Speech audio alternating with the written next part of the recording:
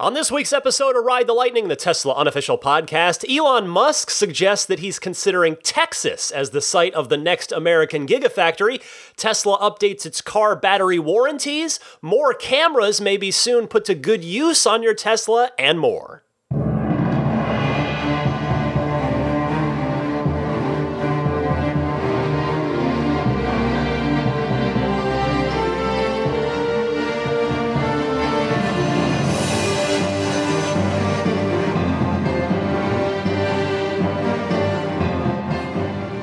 Good morning, good afternoon, good evening, whatever time it is, wherever you're listening. Thank you so much for joining me. I'm Ryan McCaffrey. This is episode 236 of Ride the Lightning, the weekly Tesla unofficial podcast for February 9th, 2020. To my left, still wide awake, Daisy the Boxer Puppy. Odds are she will not be wide awake by the end of this, but hopefully you will be, because that means, if you're not, it means I'm not doing my job very well. So, lots to talk about this week, plenty going on. I wanted to start off by doing another quick mini apology for two reasons. One, because I still sound bad. This cold or whatever, I feel fine, but it has lingered. The congestion has lingered, so I just can't get it to go away. So if I don't quite sound my usual self, I do once again apologize. Hopefully next week it'll sound better. Second, a more serious apology. I did get something wrong last week. Just wanted to issue a quick correction. So it looks like the Performance Model Y does have the carbon fiber spoiler on the back of it. It's not actually listed in the design studio anywhere alongside the rest of the performance, accoutrement, if you will. But you can see it just barely. With the angle of the render in the design studio. It's easiest to see when you choose white paint. So you can just see it on the back of the car there when you select the performance option. So my apologies for the mistake on that. Next, I wanted to bring up the Super Bowl real quick because I'm guessing a lot of you had the same thought I did. This is not directly Tesla related, but it's tangentially related. And as many of you probably did watch the Super Bowl last weekend, did you notice that there were about as many ads for electric vehicles as there were for ICE vehicles? It was great to see. In fact, I had to go back and count them and look it up to make sure. So you had the Audi e-tron, the Porsche Taycan, the GMC Hummer, the return of the Hummer. I looked it up, and there were 7 total car ads during the Super Bowl this year. And then 3 of them, the 3 I just mentioned, were EVs, so just about half. Roughly half of the advertisements on the Super Bowl was great. You know, even if that Hummer that they teased as hey, come see it in May, like I guess they're going to unveil a concept in May, even if that thing never goes into production, and I hope it does, but the fact that GM shelled out Super Bowl money and paid LeBron James to star in the commercial, that is going to get people interested in it and thinking electric and going to the website to find out more. And then, if they like it, great. Maybe they put down an order for it if and when GMC is taking orders. But maybe they start thinking about Tesla because they've heard about that. Maybe they start thinking about Rivian since we're talking about a larger truck kind of vehicle here. But in fact, maybe they even look at Bollinger, which is another sort of Hummer-like electric, larger electric truck. So, the point is, all of those EV ads during the single biggest TV event of the year, they might not individually move a lot of needles for people necessarily, but collectively, I am of the opinion that they help to normalize electric vehicles, which is a really, really good thing. Because, by the end of the Super Bowl, if you're going, man, there's a bunch of electric car commercials this year, I guess those things must be here and normal and good. Maybe I should think about that. So I think the collective effect, the combined collective effect of having multiple, I'm not just talking 1 or 2, multiple electric car ads during the Super Bowl, I think it cannot be understated. Finally, before I get going with the news proper this week, although this was news in and of itself, holy cow at the Tesla stock price. If you are out there, if you're a Tesla shareholder, you had a big smile on your face this week. It closed at $748 and change after peaking, around $900 or so I believe is where the high point was. So if you're a shareholder in my audience, I hope that you can either retire sooner if you've got a good enough position, maybe pay for your kids' college, or maybe just do something fun for yourself, because even the value has doubled in a very short amount of time. And boy, what a ride it's been on. Or you know what? Hey, maybe all three of those things. Maybe you can retire sooner and pay for your kids' college and do something fun with the gains if you've got enough. So great to see that. Great to see Tesla really starting to turn a corner financially speaking. Now, again, the earnings call was last week. We were already warned by Zach, the CFO, and Elon that Q1 is typically a softer quarter. So we'll see.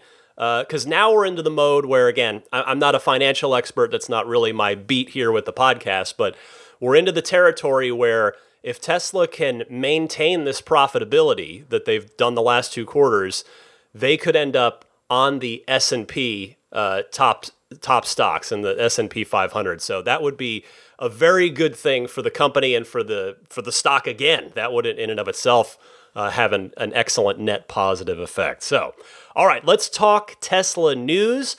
First up this week, an update to Tesla battery warranties.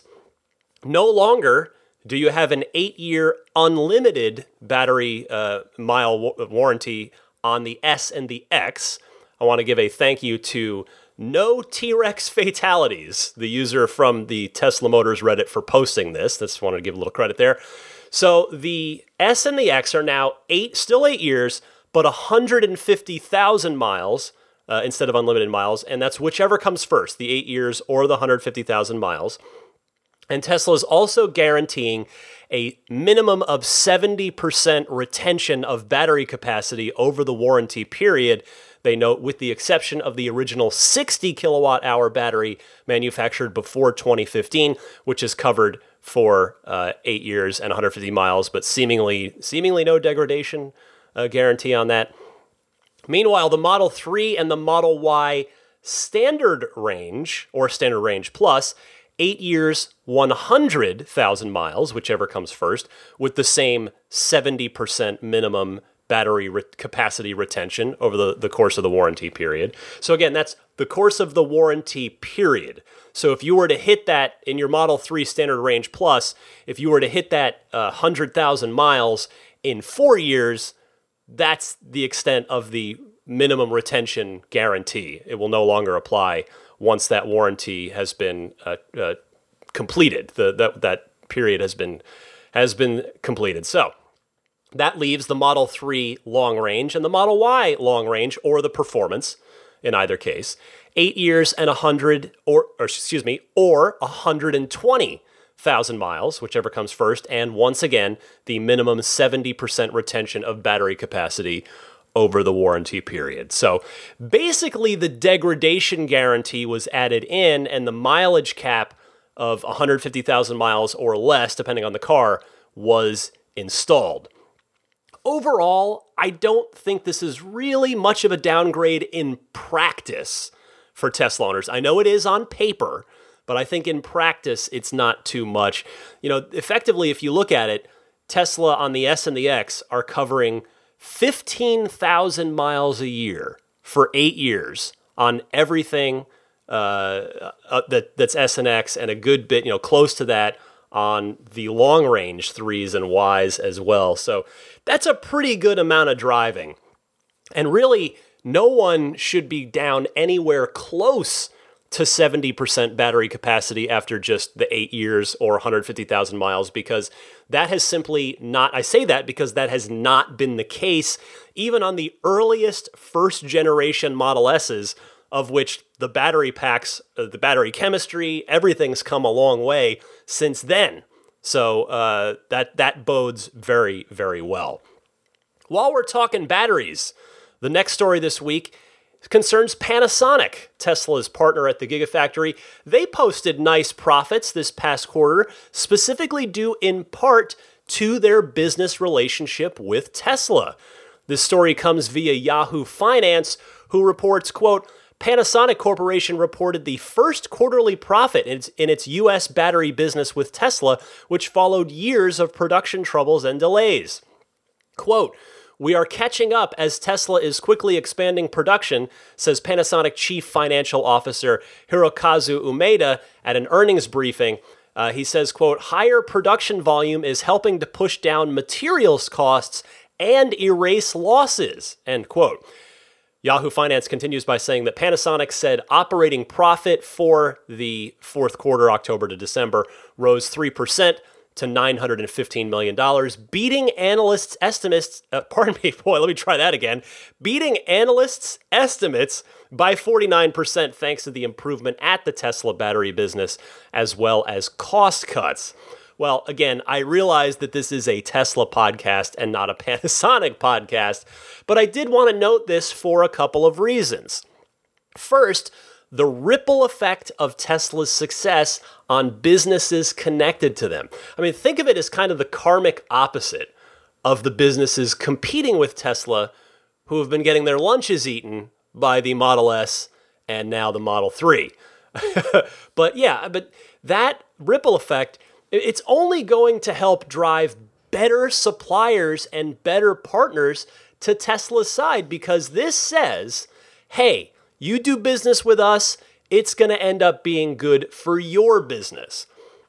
And then second, I'm really genuinely happy for Panasonic because as Tesla has gone more and more towards vertical integration in so many aspects of their business, Panasonic has been one of Tesla's longest tenured and, more crucially, most vital partners. Panasonic is arguably the single most vital partner to Tesla's mission, to its business, to everything. So I'm just really thrilled to see this. Good for Panasonic. It's probably going to keep them in a very happy relationship with Tesla for the foreseeable future.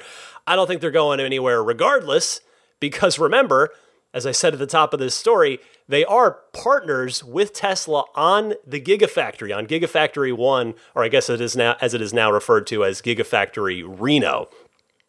Next story this week, another handy new software feature is on the way for the Tesla fleet, though to be fair, we don't yet have any sense of when.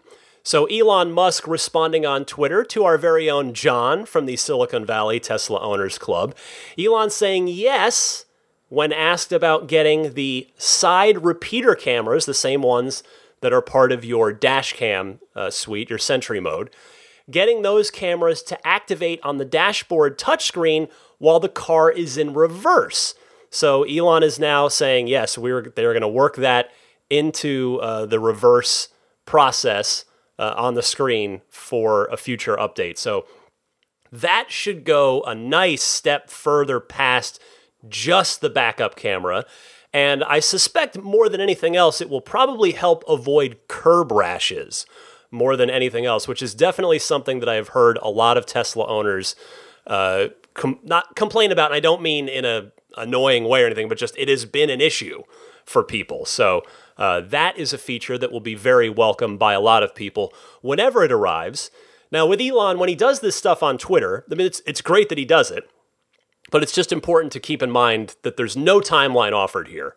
We've seen it in the past where something like this will be recognized and agreed to on Twitter by Elon, and then it comes like a month or two later. It ends up baked into the software, rolls out in an update pretty quickly. We've also seen it where it could take months, if not a year or more, for it to find its way actually into the fleet. So don't hold your breath for it, but it does appear that it is now on the software update roadmap, which is good news.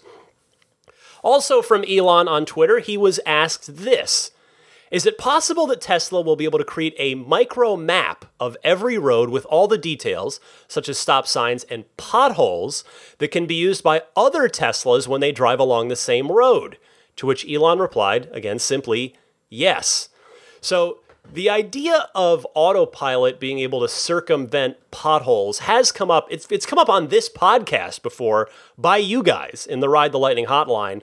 And boy, is it great to hear it straight from Elon that the autopilot team is thinking about it, because it's important to the autonomous driving movement in general, in addition to just selfishly I don't want to hit any more potholes or blow out any more tires. Because when we reach the point where we're at level 4 autopilot and you can actually sit back and not pay attention, a human can clearly see a pothole and navigate around it, whether the car is on autopilot or not. The driver's paying attention. That's how things are now. But you wouldn't want that self-driving car when you're not having to pay attention, when the technology is good enough for that. You don't want it to just plow right over that pothole and potentially damage a tire, a wheel, or both. So it is cool to hear that Elon and the team are thinking about how to deal with things like potholes. And the next item this week, which is the cover story, if you will, to use an old magazine term, as some of you may know, I worked in magazines for the first 10 years of my career. Another interesting tweet from Elon this week. Unprompted, he floated the idea of another Gigafactory in Texas, possibly because he spent some time in Texas this week doing Starship stuff with SpaceX. So he clearly was sort of thinking about Texas, and he was in Texas. And he put up a poll, that literally said Giga Texas ? With a heck yes response and a no response. And as you might imagine, the yeses took it by an overwhelming margin. And so, I thought about it, and the thought I had was that if it were to happen, because Elon has said before that more Gigafactories will be needed here in North America, that if Tesla is to continue to expand their production capability, they will need additional battery production, which can, of course, also double as additional car production at any new Gigafactory. So if it did happen in Texas, I would think it would certainly send quite a message, not unlike Giga Berlin. Giga Berlin goes straight into the heart of quote-unquote enemy territory, there in Germany, of all the big German automakers. And with regard to Texas, we all know how big a role that oil plays in Texas's history and Texas's present-day economy. But, it could make sense to put a Gigafactory in Texas because, to the best of my understanding, the cost of living is fairly reasonable there. Granted, almost literally anywhere is reasonable compared to the San Francisco Bay Area. Only I think New Yorkers can cry as hard as we do with the cost of living here. But the point is, Texas, more reasonable cost of living, and to the best of my admittedly limited understanding, I think there's quite a bit of engineering talent to pull from there in places like Austin. And then you think about, too, logistically speaking, a Gigafactory is a large place, and there's a whole lot of land in Texas. It is one of the largest states in the U.S., so there are a lot of factors in Texas's favor. One that's not, though, is the current law in Texas that restricts Tesla from selling direct to consumers. So if it did happen, which, again, likely wouldn't be for at least a few years, they haven't even officially broken ground on Gigafactory 4 in Berlin as of yet, then Tesla, we're going to go with that, right? If this Gigafactory happens, it's going to be the Tesla Gigafactory. That'll be the easy way to refer to it. But I would think that it could make a lot of sense to build the Cybertruck there, given that, A, Texas loves trucks, but also, we do know that according to Franz specifically, when I had talked to him at the Cybertruck unveiling, he had told me about how the Cybertruck will require a much, much smaller manufacturing footprint because it doesn't go through a paint shop and it doesn't go through assembly. It's just the 301 SpaceX stainless steel folded up to make the unibody and then, assemble the rest of the car from there. So a Gigafactory is a big place, and the Cybertruck would probably not require a whole lot of that real estate in order to get built in sufficient quantities. So I imagine that if the day comes, again, in 3, 4, 5, whatever years, the Model 3 and the Model Y would probably also get built at a Gigafactory, Texas, a second. Well, I know there's already a second Gigafactory in the U.S. That's Gigafactory 2. Technically, that's the one in Buffalo, New York. But that, of course, is only for solar projects, solar products, I should say, from the solar side of the business. So the second car Gigafactory. I would expect, just again, it's speculation on my part, but given the volumes that they're produced at, and particularly with the manufacturing complexity of the Model X, I would guess that the S and the X probably won't ever leave the Fremont factory from a production standpoint. I think they're going to always be made here at the mothership in Fremont, but you never know. Anyway, the point is, it's just a notion floated by Elon on Twitter for now. We'll see if anything comes of it. I do know that, I mentioned a moment ago, the current law that prohibits Tesla from selling directly to consumers. If I was the governor of Texas, I would probably be contacting Elon Musk's office now, yesterday, to try and set up some sort of meeting while Elon is in a Texas kind of state of mind, before Elon decides that maybe another state would be a better pick for the next Gigafactory. You are talking about potentially many thousands of clean energy jobs to bring to your state if you are Texas. And again, the idea, the promise of Giga Texas could be made with the reciprocating agreement that state law about banning direct-to-consumer sales of automobiles gets changed. So that could also work in Tesla's favor with this. And what else? Finally this week, one more story for you. A new Tesla blog has been published by the Vice President of Environmental, Health, and Safety, a woman by the name of Lori Shelby, and it is called Accelerating Tesla's Safety Culture, and it gives an update on worker safety at the Tesla factory and the company's other facilities. And while it reads as follows: while there is always more work to be done, Tesla had one of its safest years yet at our Fremont factory, and we're proud to report the following improvements from 2019. As we produced significantly more vehicles, our injury rates went down. Compared to 2018, our rate of injury per vehicle produced was reduced by more than 50% from last year. Next, our injury rate continues to be below the industry average. The total recordable injury rate, TRIR, at our Fremont factory improved compared to 2018 and is 5% better than the industry average for large manufacturers, according to the Bureau of Labor Statistics. Next, associates spent less time away from work due to injury or illness. Our days away and restricted time rate improved 12% compared to 2018 and is at the industry average for large manufacturers.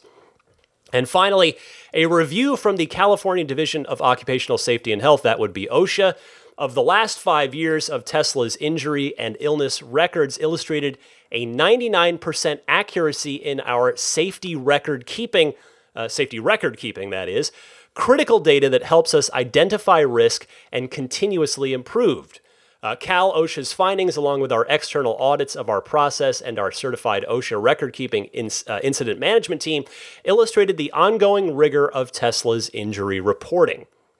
Now, there was one other bit that jumped out at me. I'm not reading you the entire blog here, but it was this. Quote, our ergonomics team continues to explore the effectiveness of new technologies to improve safety, including exoskeletons and sensors to support healthy posture and movements. This work, along with that of our athletic trainers, is critical given that a majority of our injuries are musculoskeletal in nature, end quote. So I just wanted to point that out because I think it's great to see that Tesla is being proactive with not only the public-facing side of this, but most importantly, the internal side of it in helping protect the Tesla team itself. Because, I think I can probably speak for a lot of you out there. I think a lot of you would agree when I say that, we love this company and support them and root for them because we love the products and we love the company's mission. But it would be difficult to do that if it were coming at the expense of the people making those products and working towards that mission, either in terms of the company culture or here, as we're talking more specifically about safety. So I think it's really wonderful to read this blog and hear about the specific ways in which Tesla is trying to make the company a safe and productive place to work, and to hear some of the data behind that as well. So hopefully Tesla puts a blog like this out at least once per year. It would be really good if they started to do that, continue to do that. So there is your run of Tesla news for the week, but stick with me. There is plenty more to talk about. I've got a bunch of your excellent phone calls queued up in the Ride the Lightning hotline. Let me get to those right after this.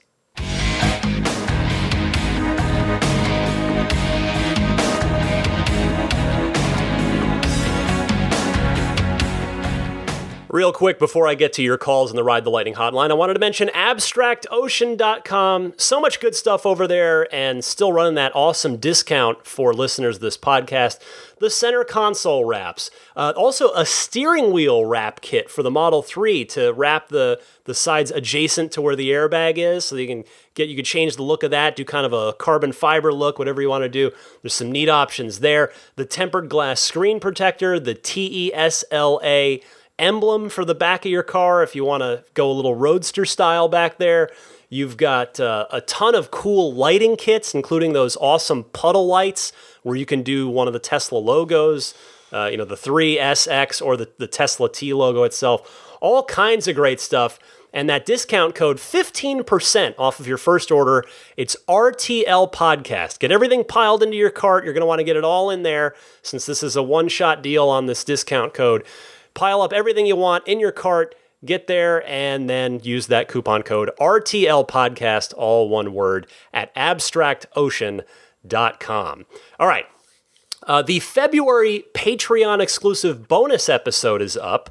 If you are supporting me at the bonus episode tier on Patreon, and I want to mention the callers' names because, of course, as always, if I call your name, if I played your call on the bonus episode and you are not backing me on Patreon, I will give you a free download token for this because I want you to hear your question answered to. It's only fair you took the time to call in. So Lawton from Chicago, Michael from Calgary, Charlie from Seattle, Jason from Minnesota, Daniel from Orange County, Chris from Arlington, Jason from Northern Virginia, Chris from Hollywood, Joe from New York, Dave in the UK, Mike from Sacramento, Brad from Indianapolis, and Gerardo from Reno. So feel free to get in touch with any of you there if you want to get that download token. For everybody else, I hope if you are not already backing me on Patreon, that maybe you'll consider it, since one of the perks you get is that bonus episode every month where I do all the extra awesome phone calls that I'm not able to get to during the regular weekly shows. All right. Speaking of that, let's do, I've got 10 of them queued up here, lots of great stuff. And if you want to call in, I really welcome your calls. I encourage your calls. I think it adds a lot to the show to hear from you folks. So please do call in. Please keep it to 90 seconds or less, a minute and a half or less if you do call in. And you can call in one of two easy ways. Either use your smartphone's built-in voice recording software, record that 90-second or less question, and email that file to me at teslapodcast@gmail.com, or you can call and leave that 90-second or less call on as a voicemail on the Ride the Lightning hotline. All you got to do is dial it up. It's toll free. The number is 1-888-989-8752. That's 1-888-989-TSLA. And if you know someone special with an upcoming birthday, anniversary, graduation, or some other special occasion, you can give them a unique gift of recorded voices from friends and family telling them why they're special. The recordings can be podcasted or put onto a keepsake if you like. Visit lifeonrecord.com to learn more. Let me kick it off with Dave from Fort Pierce with a helpful suggestion for owners of MCU-1 Teslas. Go ahead, Dave. Hey Ryan, Dave from Fort Pierce with a pro tip for Model S and X users that have MCU-1 in their car where they can't get release notes, browsers, or view the vehicle manual anymore. This comes from DJ Hazy on Reddit, and he has figured out a brilliant way to make this work. So first, what you want to do is do a reset of your MCU, holding the two buttons, and remove your USB drive, or any USB drives you have. And then step one, open up your browser and type in 127.0.0.1:8000 and navigate to it. Once you see, quote, this web page not available, browse to the page of your choice. And you're back in action. You'll get your release notes back, you'll get your car owner's manual back, and your browser will work however good a browser works in MCU1. So far, so good, very successful. He noted that a few days later it quit working, and he just did a reset, and it's worked fine. Just wanted to kick that in there. Keep up the good work, and thanks for all that you do. Dave, thanks so much for calling in with this. I'm not able to test that myself since I don't have an MCU1 car, but I certainly take your word for it and the word of the Tesla Reddit community. I am more than happy to pass this along for fellow MCU1 equipped Tesla owners out there in the hopes that it might be of use to them as well. Thank you again, Dave. That is excellent. Let me go to Rob from Toronto. Up next, who has something of a correction for me, which I always appreciate if it is warranted, and in this case, it very much is. Go ahead, Rob. Hi, Ryan. It's Rob from Toronto. I'm happily sitting in my newly acquired Tesla Model S 90D, enjoying it immensely and enjoying listening to your podcast. I wanted to comment on your discussion today about the change in the collision rates from one quarter to another, and just to say that I think it's always very dangerous to compare one quarter to the previous quarter, given the road and weather conditions that change, especially when the third quarter is summer and the fourth quarter is the onset of winter conditions. I'd be interested to know if you went back and compared Q4 to Q4 in the previous year, and maybe do a year-to-date total and comparing the same quarters. It might be just a little more representative. Be interested to know if you have any more thoughts on that. Anyway, keep up the good work. Thoroughly enjoy and appreciate your work. Bye. Rob, that is a very fair point. Thank you for calling in with that. Some other folks tweeted and emailed me about that as well. Rob was first, but yeah, that is so correct. I should have absolutely thought about that, but I didn't. So thank you very much for making me think about it and setting the record straight for me and anybody else that may not have connected the dots on that. So with that said, here it is. Here's the only year-over-year data that we have so far since Tesla started releasing this information. Q4 2019, one accident per 3.07 million miles with autopilot on. Q4 2018, same thing, one accident per 2.91 million miles. So there you go, Rob. Your point is validated. Without autopilot, a Tesla experienced one accident per 2.1 million miles driven in Q4 2019 versus one for every 1.58 million miles driven in Q4 2018. So again, the numbers better year over year, factoring in the trickier conditions, the winter weather. So great stuff. Thank you, Rob, and thanks to everybody else that had emailed or tweeted me about that as well. Will from Atlanta is up next. Will, you're on the air. Hey, Brian. This is Will Berger from Atlanta, Georgia. And first, thank you for what you do every week. I listen. I don't miss an episode. Just love what you do, and it's great for our community.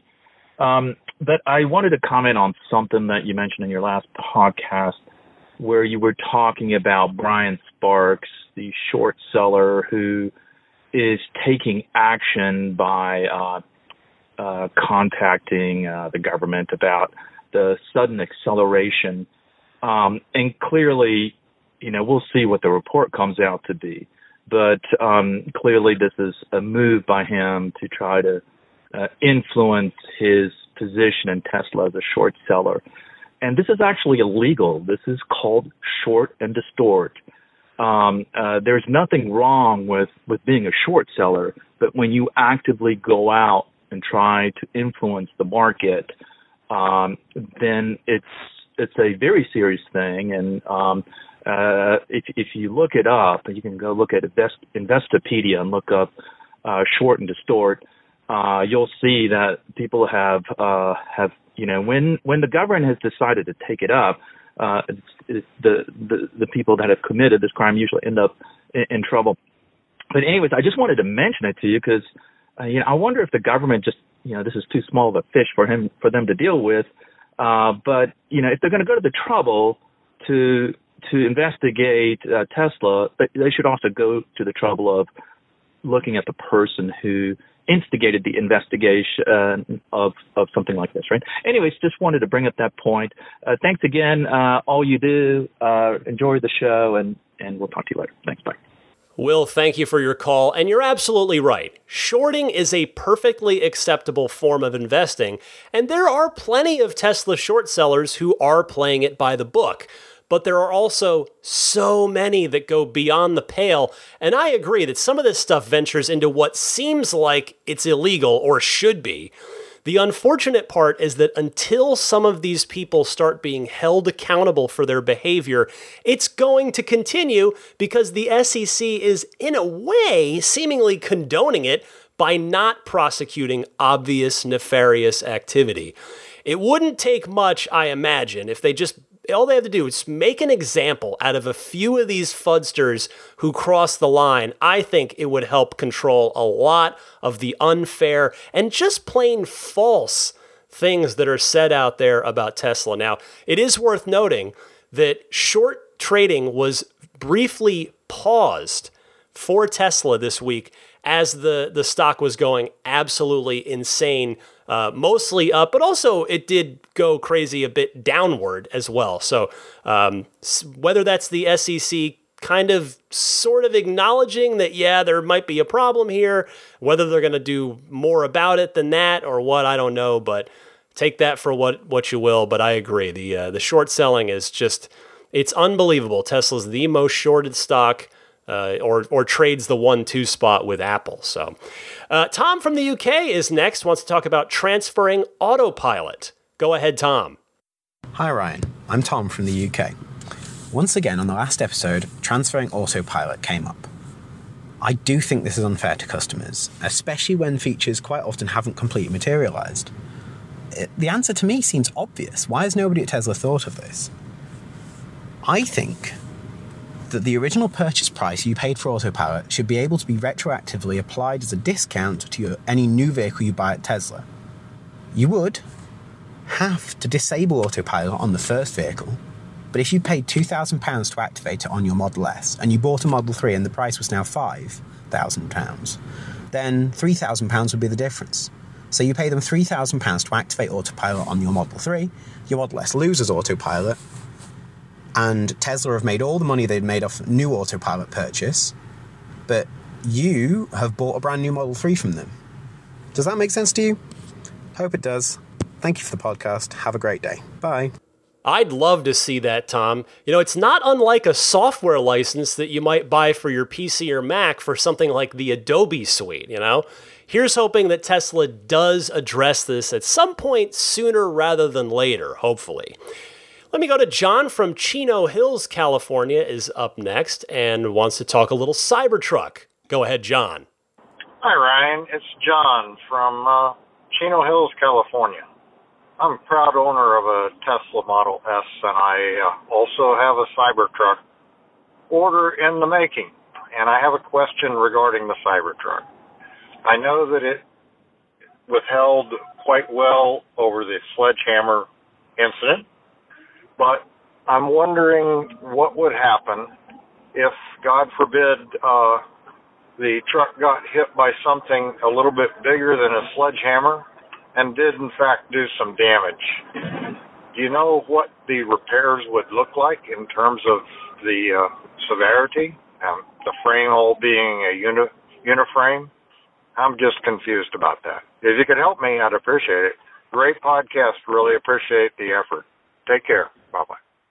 John, thanks for calling in. You know I'm always happy to talk about stainless steel as it applies to car bodies.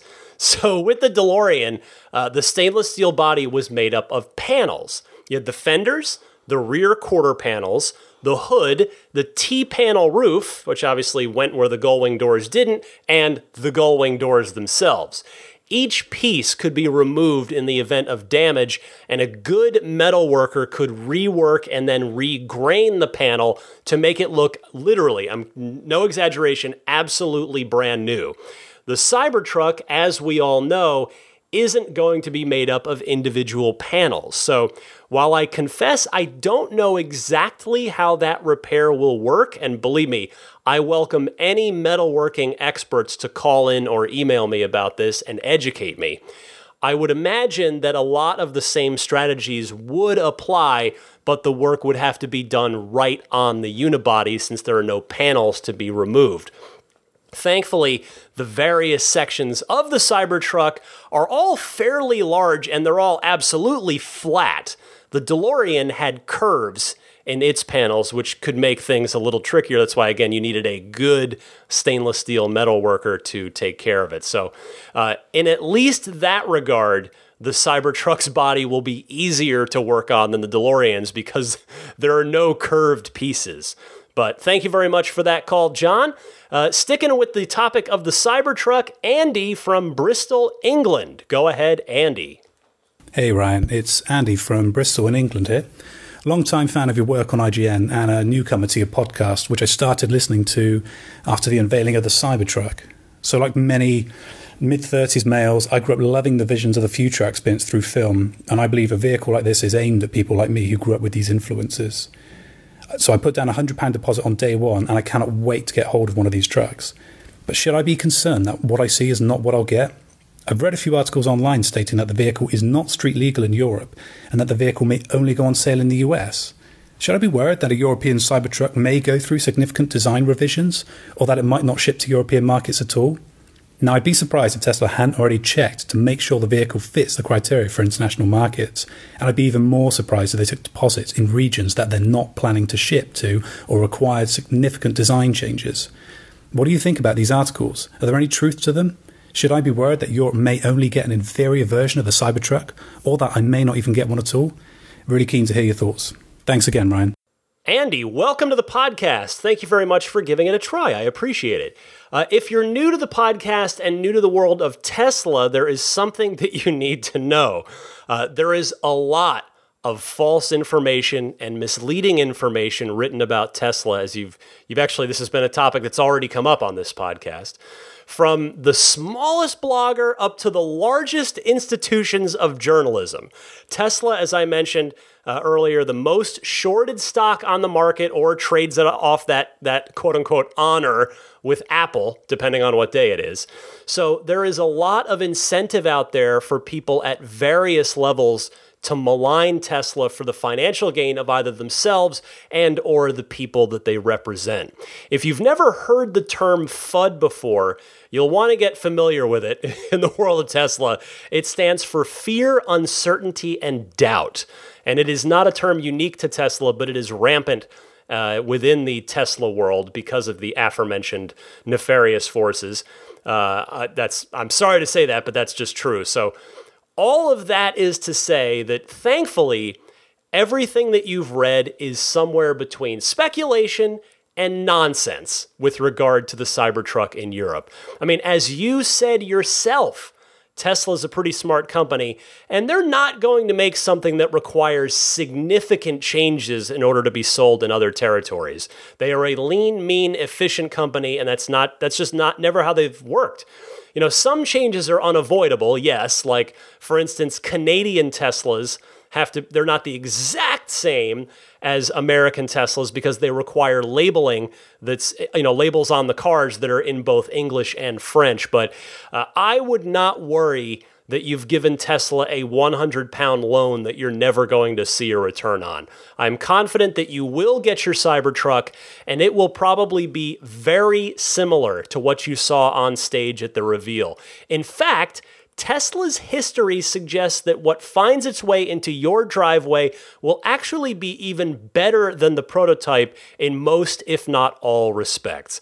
So, Andy, welcome to the Tesla community. Believe me, it is an incredibly fun place to spend time. That's why I've been here for, actually, I've been in the community now, I guess, for over 10 years, and only the last year and a half of that's been as an owner. You know, I was a kid with his face pressed against the window, wishing he could be inside for a long time, and I had a blast then. And now that I am lucky enough to own a Tesla, I'm having even more fun, in fact. So welcome. One more Cybertruck call. It comes from Greg. Go ahead, Greg. Hi, Ryan. This is Greg. Just wondering if you know about the die-cast of Cybertruck, and if they'll make it, and would you buy it like Legos? I think it would be a good one. Thanks. Love the podcast. Hi, Greg. Well, no word on it yet, but I would be willing to bet an In-N-Out Burger lunch that it will happen. All of the other Tesla vehicles have a 1/18th die-cast scale model available, including the semi-truck and the Roadster. Still waiting on the one for the Model Y, but I would imagine that's on the way as well. You know, Tesla never seems to announce these things ahead of time. They just show up in the online Tesla store one day, which is what happened with the Roadster one a few months ago. But the Cybertruck is so popular, it's such a huge hit for Tesla already, that it's bound to happen. It's absolutely bound to happen. And I'll tell you, even though I'm not buying a real one because of how big it is, I could fit a 1/18th scale die-cast one in my house, and I would definitely be interested in a die-cast Cybertruck, especially if it's made out of stainless steel. So let's see how accurate Tesla wants to get with it once they do get around to making the die-cast version. An anonymous call next as, what do we got? Three more calls here. So, anonymous call, you are on the air. Hey, Ryan, what is better for my Model 3, max charging or stopping at a supercharger? If I have that option to make a whole trip without a supercharger by max charging, is that a better option? Well, I imagine you're not the only person that might be wondering this, so I'm glad you called in with it, and I am happy to help you. So go ahead and do the maximum range charge, because honestly, that's what it's there for. The trick is to do your best to not leave the car sitting at 100% for very long. Ideally, you would charge it to 100% and then unplug and head out right away. And the reason for that is it's better for the long-term health of the battery. I hope you have an excellent trip, and thanks so much for calling in. My penultimate caller this week is Will from the UK, who wants to talk about supercharging in his Model X. Go ahead, Will. Hi, Ryan. It's Will Brockback in the UK. Just sitting in my Model X 100 kilowatt hour battery pack at a version 2 supercharger in the UK. I've been pulling 120 kilowatts max for about the last 10 minutes. And it made me think back to last year and the upgrade that was going to happen. An article on Clean Technica of April 26, 2019 says that Model S and X cars with 100 kilowatt hour battery packs are going to get speeds of up to 150 kilowatts max when they're the only car charging in a version 2 pair, as I am now. Clearly, this has not happened, or at least not happened to my car and this charger. And I'm running the latest firmware, and I'd imagine this charger was the latest firmware. It's one of the busier ones in Britain. Any ideas at your end on where the 150 kilowatt max is? Anyway, appreciate your feedback. Thanks very much. Cheers. Bye. I wish I could be more helpful here, Will, but I confess that I am empty-handed on this one. I went and read the same article that you did after I listened to your call, and sure enough, Clean Technica, who is, by the way, a reputable outlet, specifically says in that piece that Tesla reached out to them with this, and that it would be the Model 3 long range and the S and the X 100 kilowatt hour packs. The only thing I wonder about for you is whether or not the pack was at a low enough state of charge when you plugged in, and also if the battery had preconditioned to the ideal temperature en route to the supercharger. Because both of those things have to be in effect in order to receive the maximum charge rate.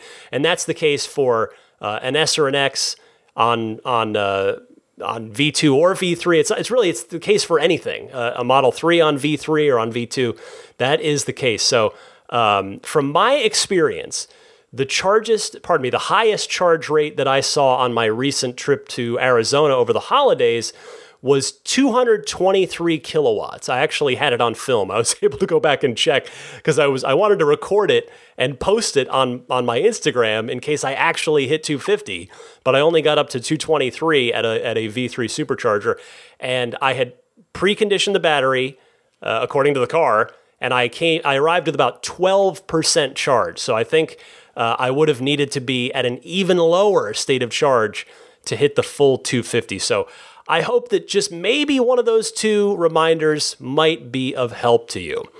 Finally this week, Chad from Concord calling in about hardware 2, hardware 3, and supercharging, etc. Go ahead, Chad. Hey, Ryan, this is Chad out here in the East Bay, Concord, California. Got a question for you, a thought regarding the innovation and the speed at which technology progresses with specific regard to hardware 3, which is being rolled out, and also V3, which I believe Elon said 2020, all the V3 chargers, it's going to progress more and more rapidly, rolling out the upgrades. And my thought is, with how fast technology moves forward, once we all get our hardware 3 updated, and once the V3 superchargers are updated, what's going to happen when literally all of a sudden hardware 4 is ready, or hardware 3.5, or the next level of charging speeds are ready? And I was wondering what you think about that as a possibility, or if they're going to have to stagger or slow down the progress, because it seems to me that I thought it was on your show, but I can't remember. But it seems to me that Elon was talking about already advances in processing and speed of computer on the car with what comes after 3.0. And can they really just keep rolling that out as quickly as they can make it when maybe the fleet isn't updated to 3.0 with those full self-driving members? So that was my thought, my question, kind of what I'm thinking about. I'd love to hear your feedback. Thanks. Hey, Chad, this is always an interesting topic and a particularly relevant one for when it comes to Tesla, a company that, as you are well aware, is not known to sit still for long. Ultimately, everything that Elon does, and I'm basing what I'm about to say on my impressions of him from from covering him and the company for almost the last 5 years. Wow, I didn't even realize this podcast is going to turn 5 this summer. 5 already. It's almost ready for kindergarten. And by the way, and I'm also basing this on my impressions of him in person from when I got to do my interview with him, both during the interview and in my bit of off the microphone time afterwards. But anyway, I get the sense that everything Elon does is completely in service to Tesla's mission and SpaceX's mission. I know that sounds cheesy and it sounds trite, but I really do believe that with him, it's true. And I think his actions have backed that up. So that's why Tesla won't rest, and they're always going to move forward. I mean, hardware 3 darn well better be good enough to handle full self-driving, because Tesla has already claimed that once with hardware 2 and had to walk it back. From the autonomy day last year, we know that hardware 4 is likely 2 to 3 years away. And, where is Tesla going to be on the software side with full self-driving in 2 to 3 years from now? Who knows? And what will it be functionally capable of in a day-to-day sense with hardware 4 that hardware 3 isn't? So, is it going to be up to full level 5, no steering wheel kind of full self-driving? Maybe something else. I don't know, your guess is as good as mine. And, maybe hardware 4 will be upgradable in the existing fleet, but maybe not. There are no guarantees of that, but the mission must be advanced. And by the way, the same with supercharging. We already know what's going to happen there.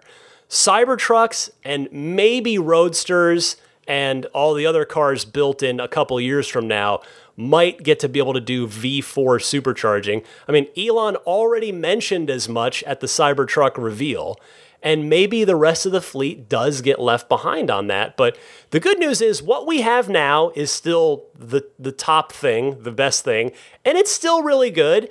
And it's a good incentive for people to upgrade their Tesla in a car that really is otherwise not particularly loaded with good reasons to get rid of it, thanks to those monthly free software updates that we get that add new features for $0 and 0 cents. So the point is, the future won't wait at Tesla. I'm very confident in that much because they've got crazy big goals to achieve. Great call here, Chad. Thank you very much. Thanks to everybody that called in. I always appreciate it. And again, I welcome you. I invite you to call in. I gave you the call-in info at the top of this segment. So hopefully I'll be hearing from you soon. And we'll do, of course, more calls on next week's show. All right, stick with me. I've got a little bit more for you. I want to tell you about what's going on with my car and my Hardware 3 upgrade that is in progress now. And I've got your pro tip of the week, plus a couple of cool sales and promotions to talk to you about right after this.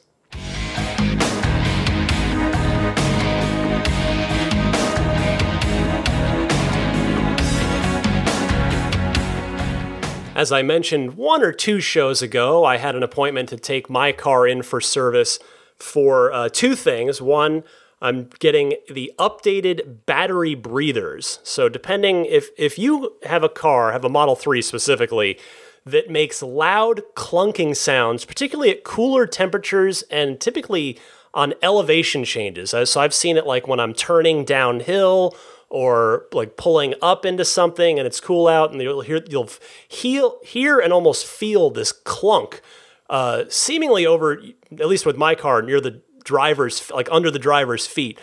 The car works fine, but it's an air pressure change thing, and they have these battery breathers that I can't even tell you exactly what they do. And there is a newer version of that part for affected VIN ranges, of which I am part, that will help alleviate that problem. So I wanted to bring it in for that. And then also I was lucky enough that my VIN has been flagged to get the Hardware 3 full self-driving computer upgrade. So I dropped the car off Thursday afternoon, and much to my great surprise, the very kind service rep said, well, the worst case scenario, and he did emphasize worst case scenario, is that it could be a week. I might not get it back until next Friday, Valentine's Day. So the car might potentially be at the shop for over a week. He said that I guess the firmware updates take a long time. So once the full self-driving computer is physically installed, they've got to do a firmware update to tell the car that, hey, you've got full self-driving computer now, you've got Hardware 3. And apparently if that firmware update fails, it has to be started all over again, which can, take another day, basically, because of, it can take 5-6 hours, I'm told, to do that, to complete that firmware update.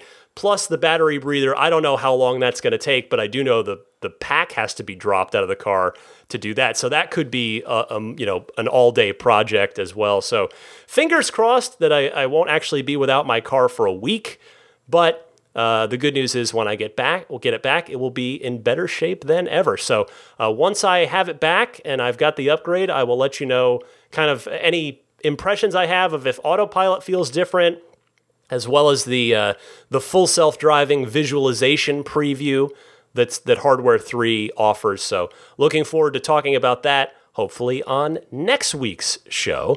And real quick, I just wanted to give a quick thank you to very popular tech YouTuber and fellow Tesla owner Marquez Brownlee, aka MKBHD. He gave this podcast, of all the podcasts out there, he gave this podcast a very wonderful shout out. He did a blog for Pocket Casts where he listed his favorite top 10 podcasts, and Ride the Lightning made the list. And, honestly, that made me feel really, really good. Thank you, Marquez, if you are, in fact, hearing this. All right, pro tip of the week time, Mike from Kirkland. Go ahead, Mike. Hey, Ryan, this is Mike from Kirkland, Washington. I'm calling with a pro tip I kind of found by accident. I'm one of those people that when I drive on autopilot, I really like to have the rainbow road as much as possible just because I think it looks really awesome. But after a year and a half of ownership, I am kind of sick of the SNL skit that they play, and I couldn't find a way to get that thing to stop. Well, I found a way. Make the car fart. Yes. If you make the car fart, it will stop the SNL skit, and then you get your rainbow road, and you can get back to listening to your podcast or whatever you happen to be listening to. Cheers. Mike, welcome to the podcast. By the way, I love Kirkland. I have spent a few nights up there over the years while doing multi-day visits to Bungie, the former makers of Halo, current makers of Destiny, and then 343 Industries, the current makers of Halo, are up there too.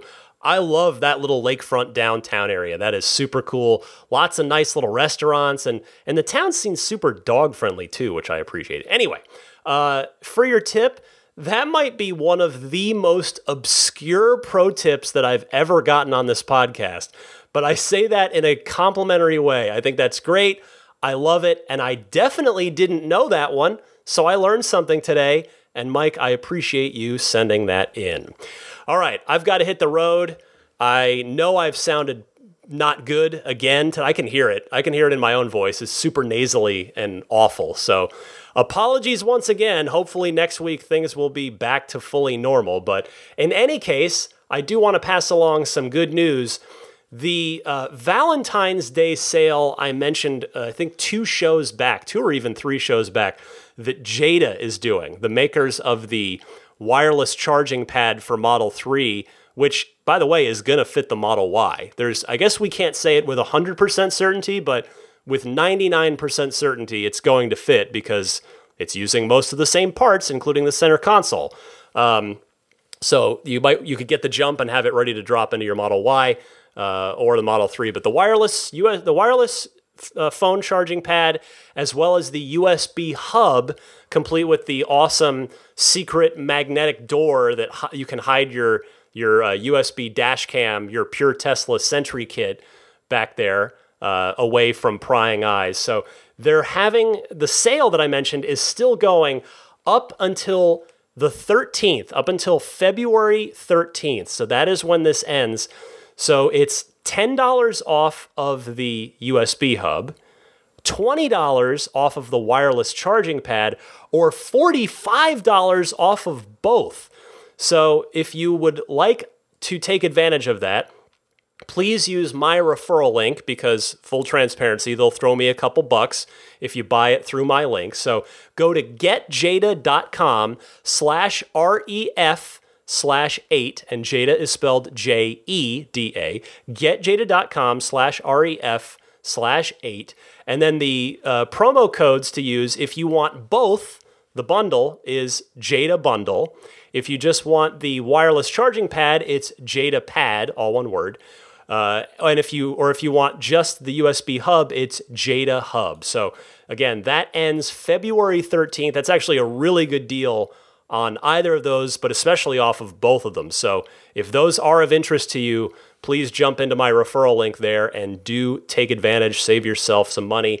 It's a one-time purchase for the entire life of your car. You're only going to ever have to buy that once. Meanwhile, the aforementioned USB Sentry mode / dash cam, puretesla.com/RTL. That is the place to go. One-stop shop. They sell the kits that come. They're mailed to you. It's free shipping in the U.S. And they will ship internationally though for a small fee just to get it to you.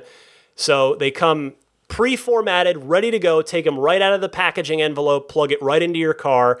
128 gig kit for $49 or 256 gig kit for $69. And again, this uses via a USB adapter. It uses a micro SD card that is designed to be read and written to over and over and over all the time.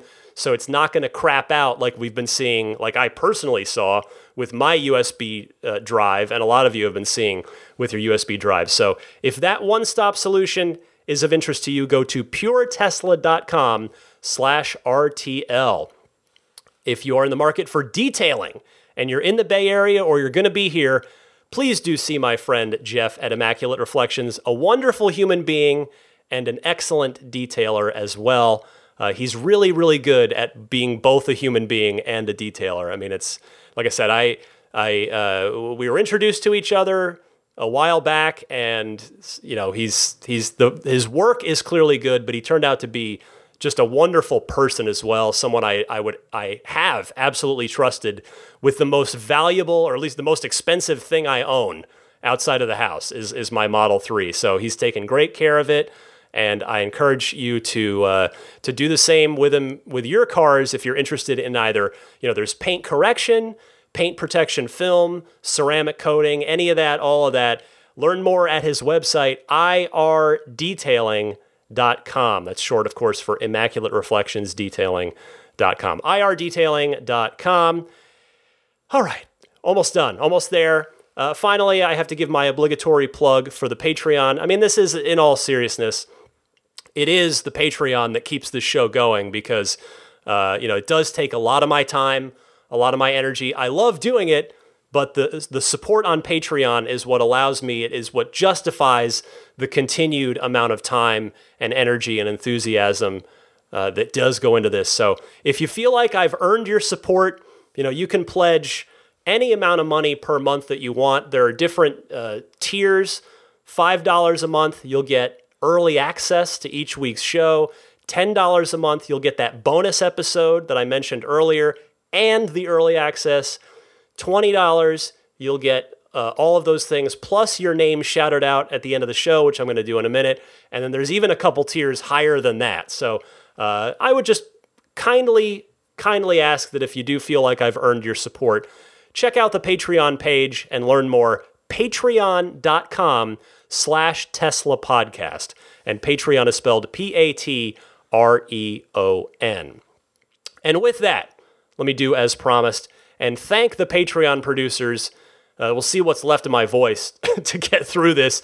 Thank you so much for your continued support to the Patreon producers: Pete White, Wolfgang Obergen, George Cassiopo, David Brander, Jonathan Wales, Alexi Heft, Logan Willis, Michael Lester, Robert Miracle, Jason Chalukas, Joe Edgel, Tim Hyde, Lars Hoffman, Lawton from Chicago, Peter Chalet, Rome Strack, David Vakil, Ulrich Lassa, Luke A., Eric Randolph, David Nondahl, Jerry and Mary Smith, Brian Hope, Bill Royko, Lyle Austin, Joel Sapp, Dorian Steve Guberman, Michael Waddle, Daniel Grummer, Jeremy, Tesla Owners Taiwan, Jeremy Harris, Rob Brewer, Ron Lee, Chris Konesnik, John Cody, Matthew Wright, Aaron Appleby, Charlie Gillespie, Kaz Barnes, Neil Weaver, David Perella, Sunil Joseph, Dennis Peak, Scott Gillis, Will Stedman, Evie Tricity UK, Stig Mickey Jensen, Jeff Angwin,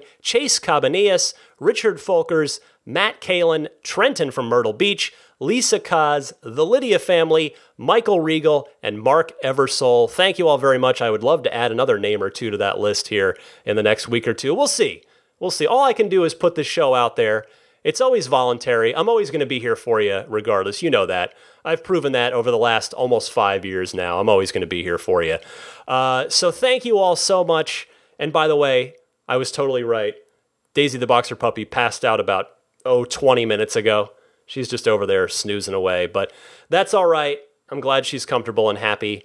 And I am too. It's been a fun week, other than still not quite feeling all the way better. I feel good, just don't sound great. But here's to that being all fixed up and better next week.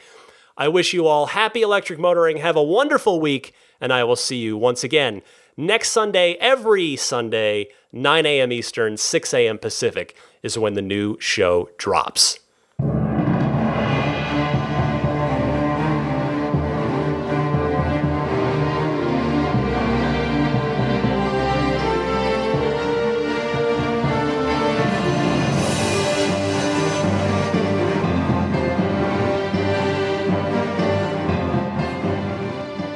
I mean, I think a Tesla is the most fun thing you could possibly buy ever. That's what it's meant to be. Our goal is to make it's not exactly a car. It's actually a thing to maximize enjoyment. It's maximum fun.